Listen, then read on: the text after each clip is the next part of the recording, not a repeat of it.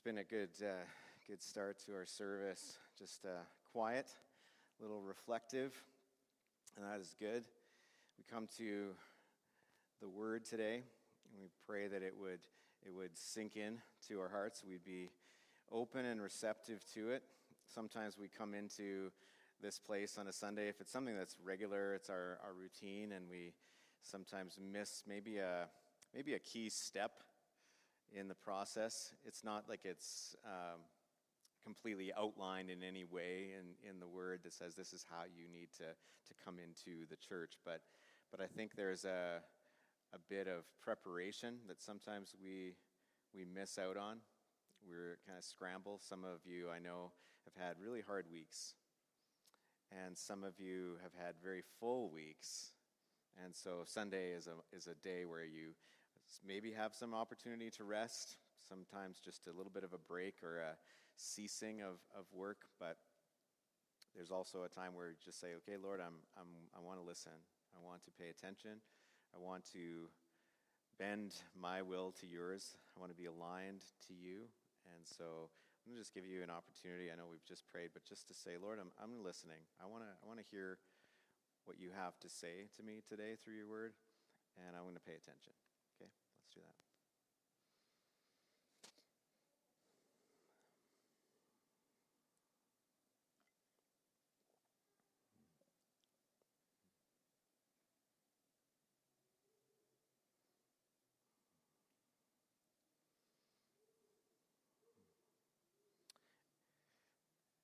Amen.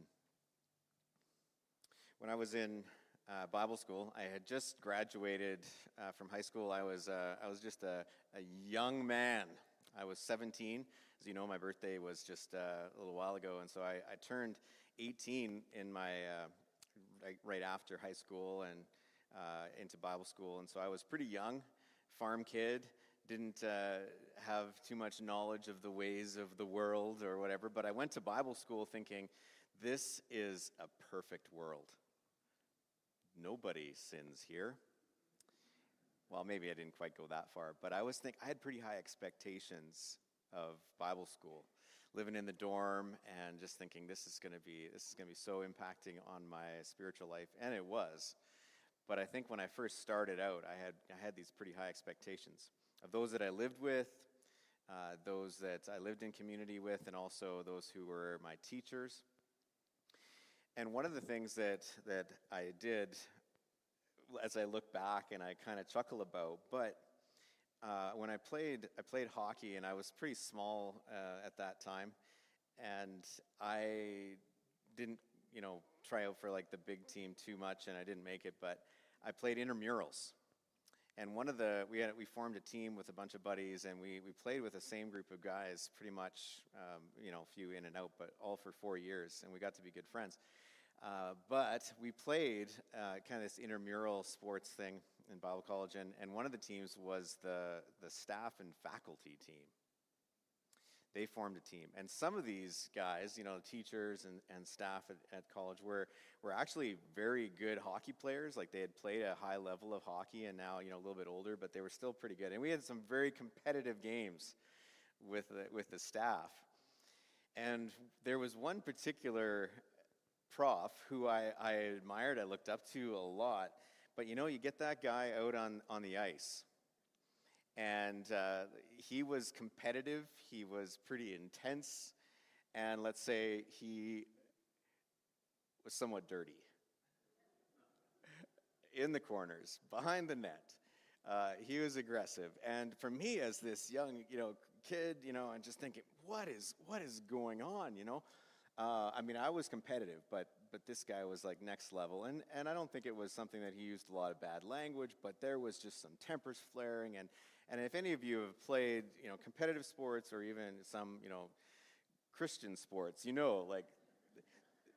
there's the thing, right? It's just like, it's not that you hang up your integrity, but, sometimes it's just like, well, let's just try really hard here. But so this bothered me that this particular prof was acting in this way, and so I decided, you know what, I got to confront him. I got to do something, right? But I thought, well, I don't think I can do it right to his face. So I wrote him a letter, right? And I remember, I wrote down this letter, and I do remember, I think I did pray about it, and I just wrote out some things, like this is some things that I kind of thought I'd expect of someone of your position and how you would conduct yourself on the ice, right? And I gave it to him, and then, I don't know, it was a few days later, he came up to me in the dining hall, and he looked me right in the eye and said, thank you for your letter, and I appreciate, that. And now I look back and I think, man, what was I thinking? But maybe it was helpful to him, and it did teach me something. But I think it's the point of this story, as I think about it, is it is difficult to confront someone. It's something that in our world, especially in our Christian culture, even though we see examples in the Bible of when we're going to look at one today, but where there's a rebuke. There's this idea of exhortation that some people have the gift of, and there's one side is like an encouragement, right? It's just like building up, it's edifying. And then there's this other side that is this rebuke or correction side of it. And I don't know about you, but sometimes it's a lot easier to encourage, and it's a lot easier to be encouraged than sometimes it is to actually point out the flaw in someone else or also have that come back at you. It's difficult, and so sometimes it's uncomfortable and we don't do it. In today's scripture, we're going to see that there is a confrontation in the book of Galatians. And so I invite you to turn in your Bibles or your scripture journal to Galatians. We're in chapter 2. We're going to look at verse 11 to 16 today. And this is a confrontation in the church, and it's a battle of really heavyweights. The Apostle Paul and the Apostle Peter. And so let's get into it. And this is the Apostle Paul writing this. And he says, "But when Cephas," which is Peter, that's his Aramaic name, "when he came to Antioch, I opposed him to his face because he stood condemned.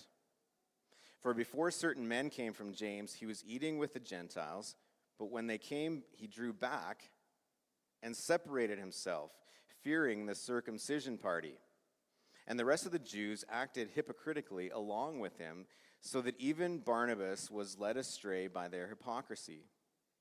But when I saw that their conduct was not in step with the truth of the gospel, I said to Cephas, before them all, 'If you, though a Jew, live like a Gentile and not like a Jew, how can you force the Gentiles to live like Jews?'" We're going to stop there. Now, to enforce this idea or illustrate this idea today, I have a couple of tables here. And just for illustration, I'm gonna move this way, so hopefully the camera is gonna be okay if I move a little bit. Otherwise, I'll just be off camera.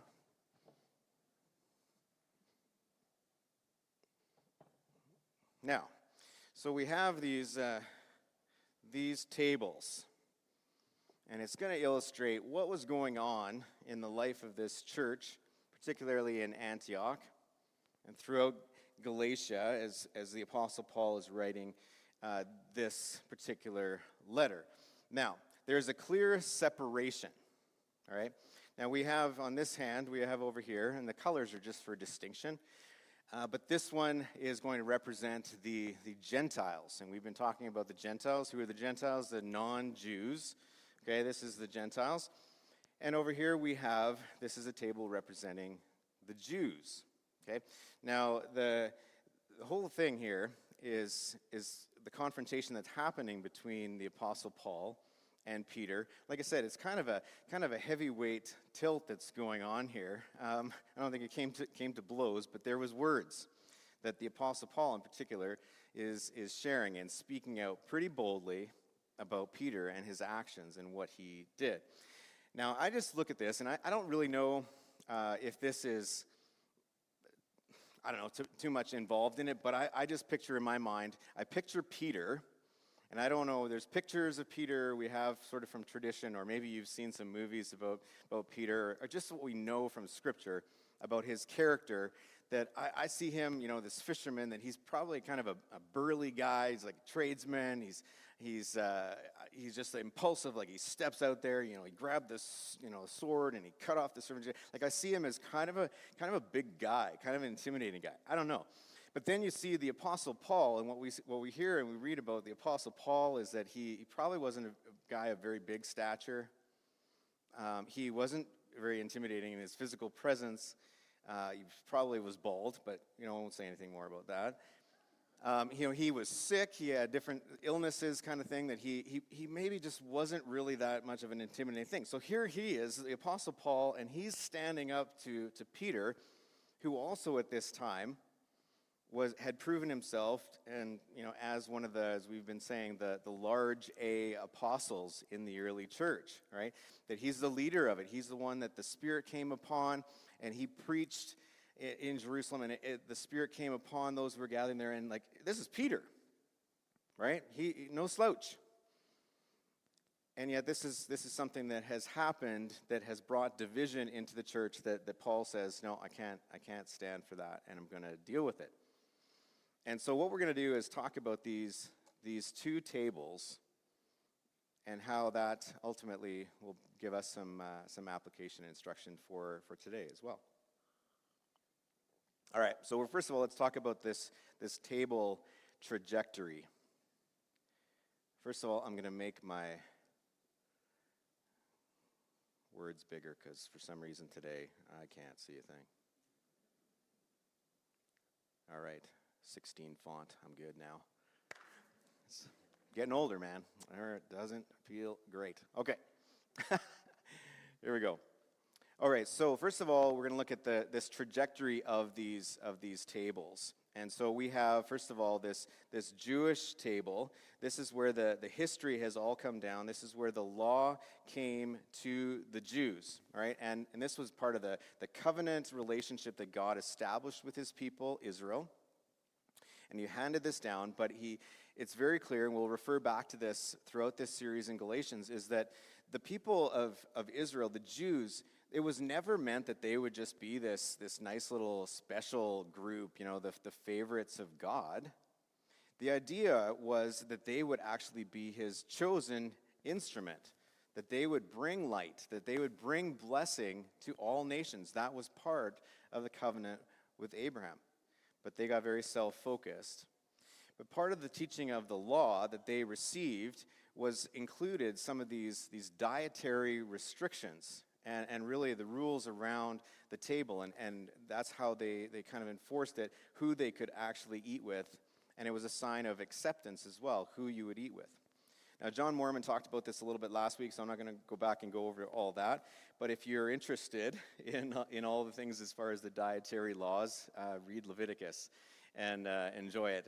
There's all kinds of things. But this was the instructions of God to his people about things that they could eat and couldn't eat, things that were clean, things that were unclean, things that should be offered as sacrifices, and things that should be avoided.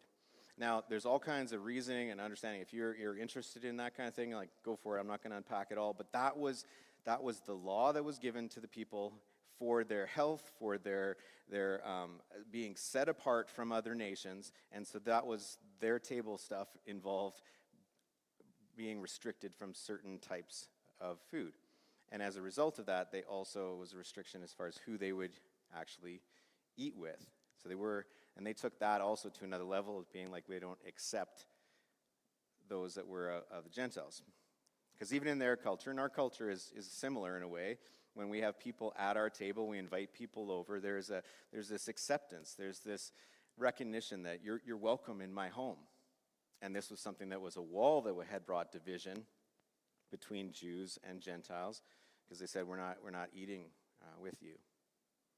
The religious Jews, they also took this farther down the line to another level that was never intended.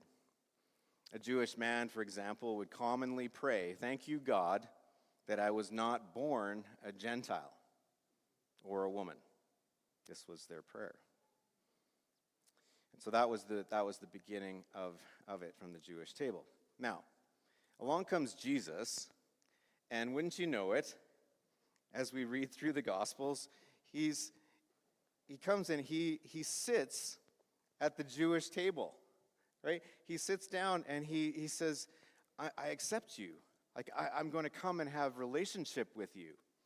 And this is what the Pharisees and the religious leaders, they could not stand, right? And so they said, you cannot be the Messiah. You're stepping outside of the Jewish restrictions, and you're actually eating with sinners, prostitutes, tax collectors, sinners. And this is who Jesus said, and Jesus came into their homes. So this was the beginning of the opening of the door that Jesus, in his term, he was called, and he preferred this term, the Son of Man, that his ministry, his love, his acceptance would be for all people. His death and resurrection was going to be an invitation for all people. He was going to be the fulfillment of the law. And so he comes, and this is now the door that's open through Jesus. Now, then we see in Acts, this is where it starts with the start of the early church. The Spirit comes upon them, and then we come back to this Jewish table. There's hundreds of years of ceremonial dietary laws, and they're keeping, this is pretty hard for the Jews to actually break free from. And even for the disciples of Jesus, who were with him at times when he was sitting, with tax collectors and sinners, and I don't know all the things that they were wrestling with at that, but they said, this is Jesus. And so, but then early church starts, there's still this tension. And even the disciples had challenges breaking from those traditions. But as we see in Acts chapter 10, Peter receives this vision of this sheet coming down. Again, John talked about that last week, of all these animals and reptiles and birds.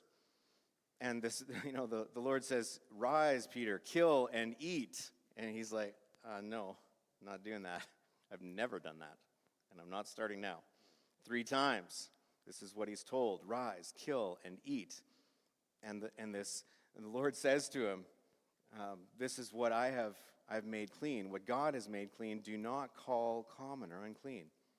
And in the process, it leads Peter to Cornelius, a Gentile, and as he preaches and tells them about Jesus, there is the gift of the Spirit is poured out even on the Gentiles. And so the eyes of Peter are open to this. Now, so at some point, now Peter has had this very Spirit-filled illumination, and he goes to Antioch, and he actually starts living it. He didn't just receive this from the Lord, but he says, well, I could just preach it, but actually I could live it. And that means actually coming to the table with the Gentiles. And that's what Peter does. And it's a regular occurrence. And in Antioch, in the churches in Galatia, this is what has been happening. Jews and Gentiles have actually been coming together.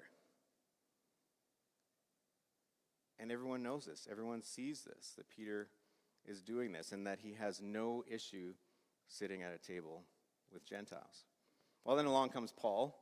Paul's recently converted after a time of persecuting Christians, and this is his reputation.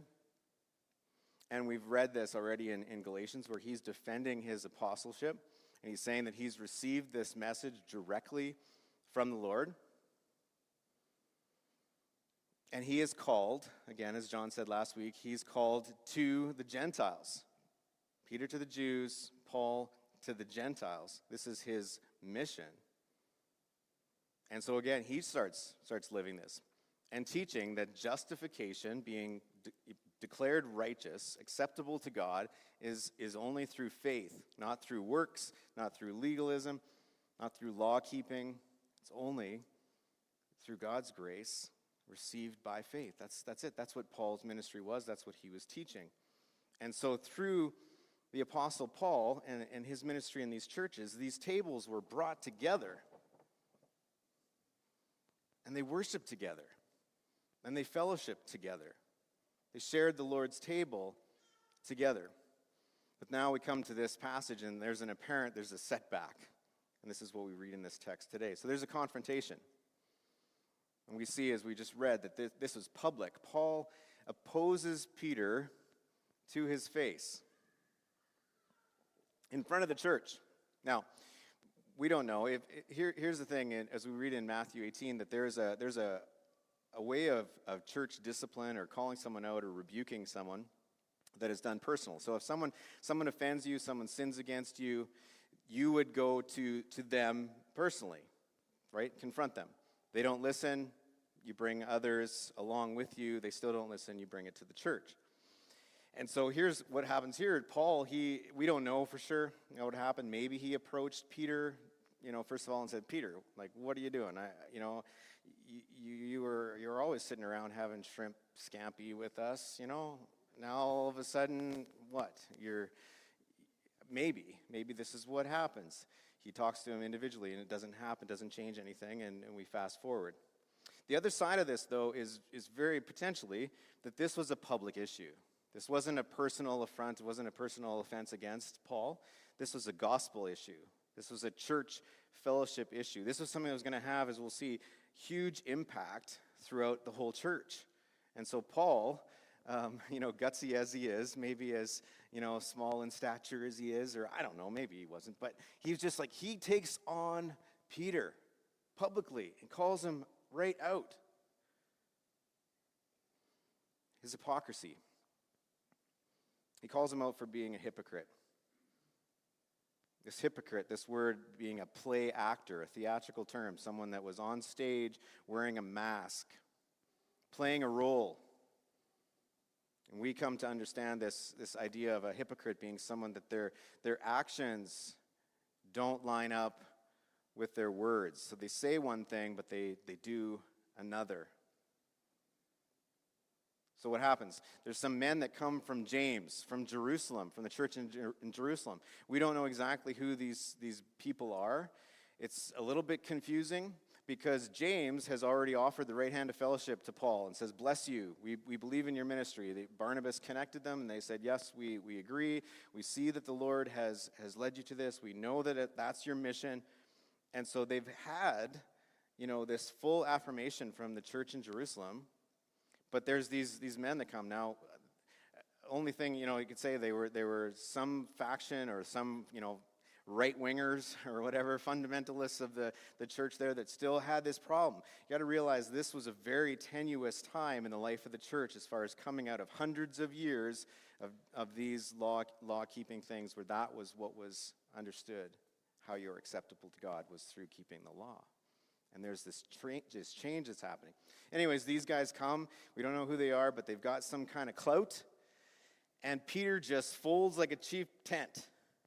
He's just like, okay, he just completely backtracks. And so they come along, and suddenly he brings separation again. Separates. He stops eating with the Gentiles. Does a complete 180.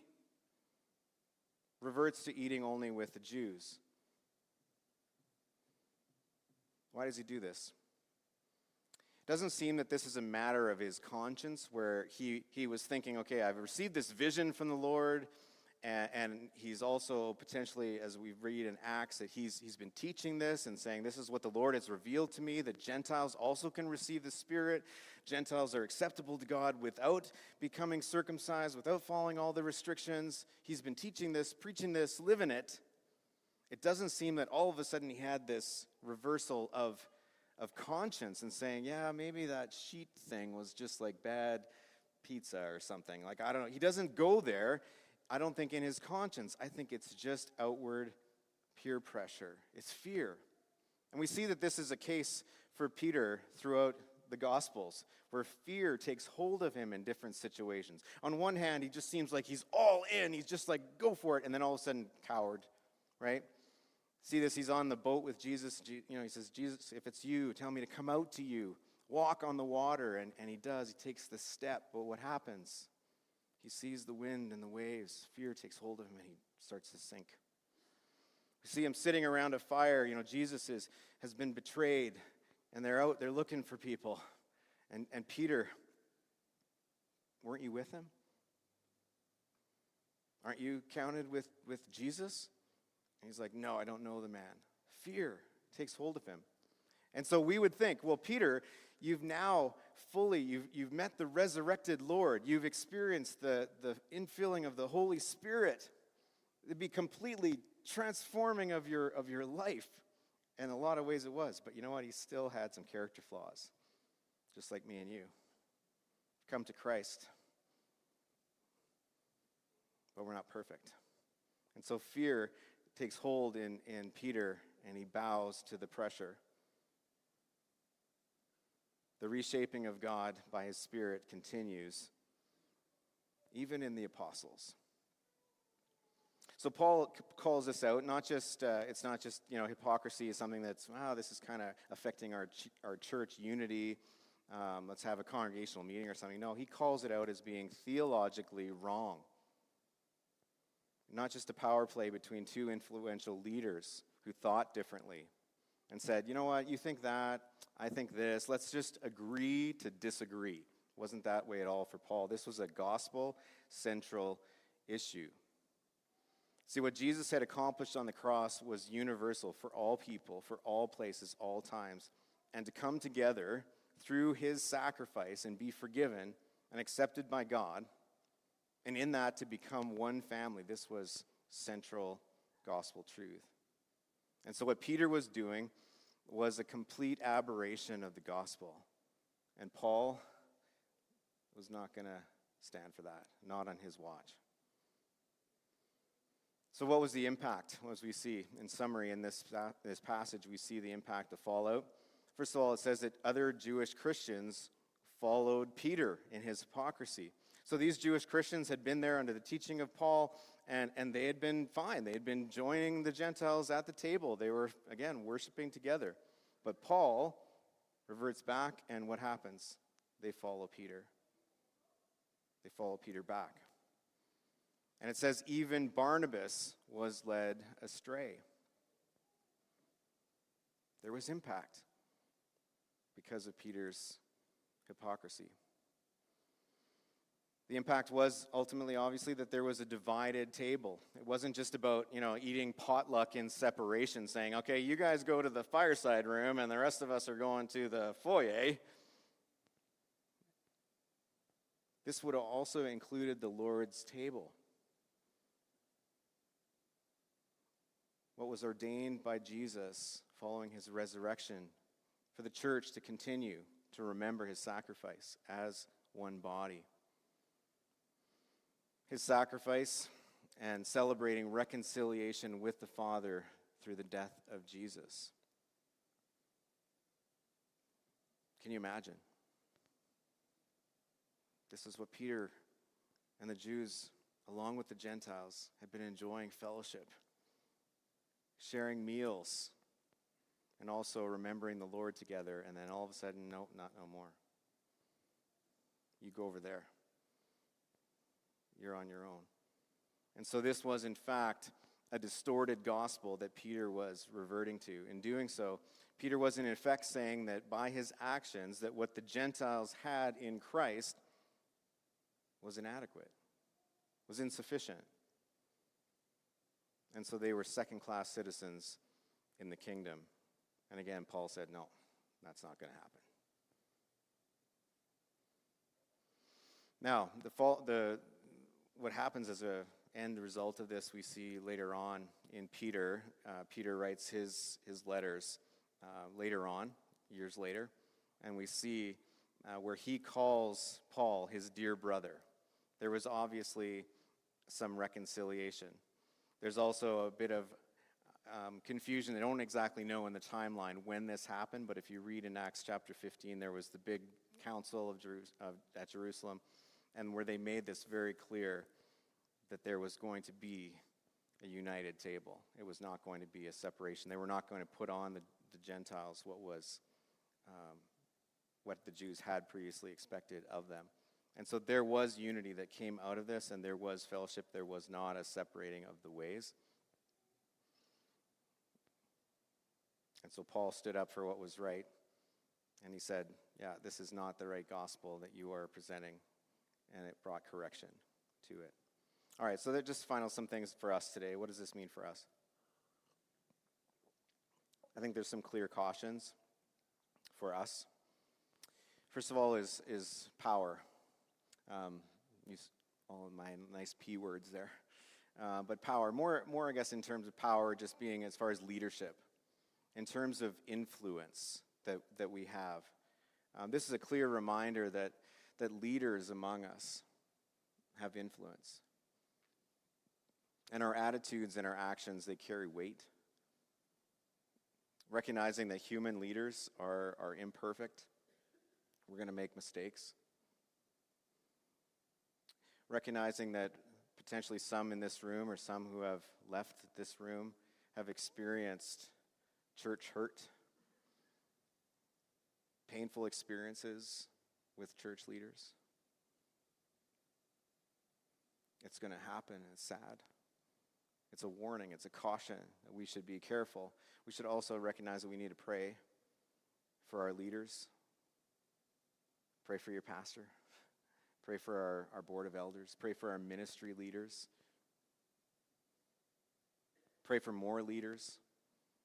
I'll be honest, this is a common thing that, a lot of churches are struggling with. People don't want to step into leadership roles because you kind of put a target on you pretty quickly when you say, I'm a leader.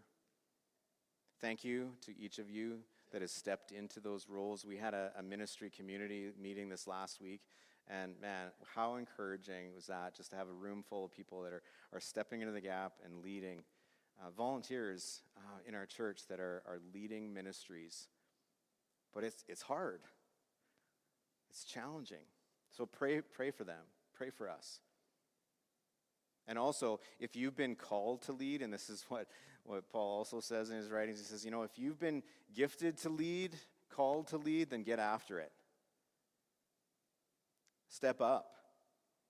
Don't ignore the calling of God in your life to lead. And it might not look, just like one of the ministries of our church, but in an area where you can serve and be faithful and invite others to come alongside you, to lead them. It's hard. But if you're called to that, don't cower from it. You won't do that alone. You'll have the power of the Spirit within you. You're going to make mistakes, but we also need to be gracious with our leaders. But it's a caution to us who are in leadership. Let's talk about privilege. Let me ask you this. Is there anything in you that you hold on to that gives you a reason in your mind to be above anyone else? To separate, to segregate from anyone else, any class distinction, anything that would say, well, my upbringing gives me this benefit, or my education, or it's just the pride of like, man, I listen to more podcasts than anyone, right? Smart. Maybe your heritage, what neighborhood you live in, what money is in your investment portfolio, how long you've been at this church. Even thinking as you look down the row, my sin isn't as bad as that person down there. Can you hear the clear message in Galatians that we are made right with God only because of Jesus? There's nothing that you can do that gives you any advantage over anyone else. It's only because of Jesus. At the same time, maybe you feel today that, man, the privilege thing is far from you. Like you feel like you have nothing. You have nothing to give. You have nothing to offer. Maybe you feel like, man, I'm in my state right now, my health is challenging to me. I can't offer much. Maybe you're thinking, man, I don't have much in my bank account. I can't give. We hear our financial report, and something in you just says, man, I wish that I could give more. And right now you just can't. And so that attitude that goes inside you feels like all of a sudden you feel like you're inadequate, you're second-class citizen, and that's a lie.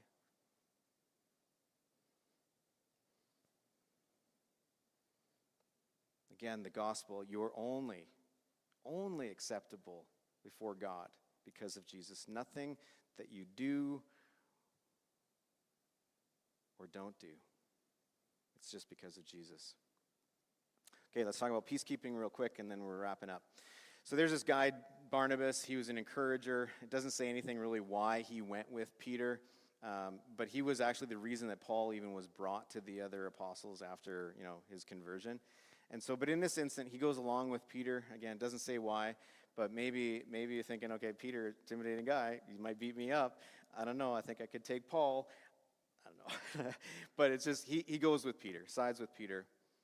And perhaps it was just this thing like, what is the harm, right? I just want to keep peace, right? I have friends in Jerusalem, got friends here in Antioch, and I just want, can everybody just get along? And so the idea of being like, well, you do your thing, and these guys will do their thing, and it's all good in the hood. That's sometimes a way that we think about when we come to conflict in the church. We just want to keep peace. We just want to keep peace. And we are Anabaptists. We are Mennonite brethren. We love peace. That's part of our DNA is supposed to be that we keep peace. And we seek peace. But it's not a peace at any cost. And that's what Paul teaches us here, is that was not his motto. Peace at any cost. Sometimes we get people-pleasing confused with keeping peace. So hear this, that the gospel of grace is generous, but it also can offend. There's going to be some things that we talk about, we call, as Paul does in other places, disputable matters. Things that we can say, you know what, we don't see eye to eye on that. It's not a core bucket one central gospel issue. We can agree to disagree and worship together in peace. And there's other things that are like, you know what, that's the core truth of the gospel, and we're not going to mess around with that. And we got to call that out. Finally, pressure. Be on the lookout for outside influences that pressure you to reshape the gospel into something that it's not. This could come from culture. This could come from religious ideas. In this, we need to be shaped by the teaching of God's word, seeking to know biblical truth, growing in our understanding of the gospel, and then developing strong convictions to live that out based on the truth that's in God's word. I'm going to leave partiality. It's pretty connected to the other ones. So just in conclusion, this is how Paul finishes part of this section in verse 16. He says this, "Yet we know that a person is made right with God by faith in Jesus Christ, not by obeying the law. And we have believed in Christ Jesus so that we may be right with God because of our faith in Christ, not because we have obeyed the law. For no one will ever be made right with God by obeying the law." And so today, the word, the message is still true for us today, that there should be no separation. There is one table, and that is in Christ. This is what we need to hold on to. This is what we live. This is what we preach. There's times where we make mistakes. But let the Church of College Drive here commit ourselves to saying there's one gospel, there's one truth, there's one Lord, one Savior, one message of hope that's found in what Jesus did for him, and that each of us, wherever we are at in life, wherever we've come from, whatever we've done, whatever we haven't done, we come to Jesus. And he says, welcome. Let's pray.